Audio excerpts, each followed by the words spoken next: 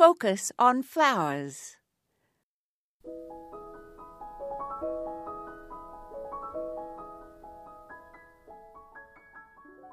When there are cool, sunny fall days and it is nice to be outdoors, I cut down most of my perennial plants, since they look dead and done for the year.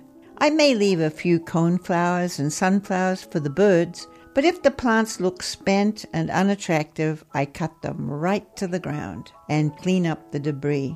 This is because I know from experience that I want the beds cleared out before the spring daffodils bloom. Also, spring is usually cold and wet and the ground is muddy. This makes me want to huddle in the house.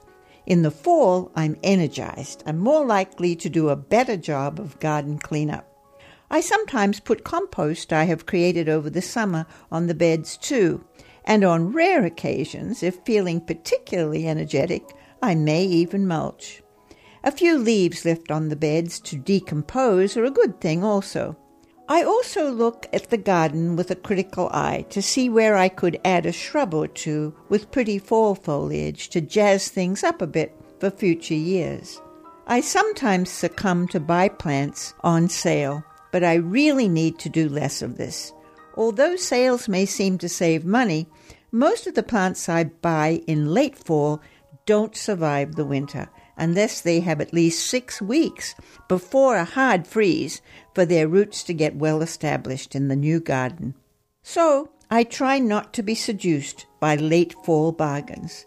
This is Moya Andrews, and today we focused on fall cleanup.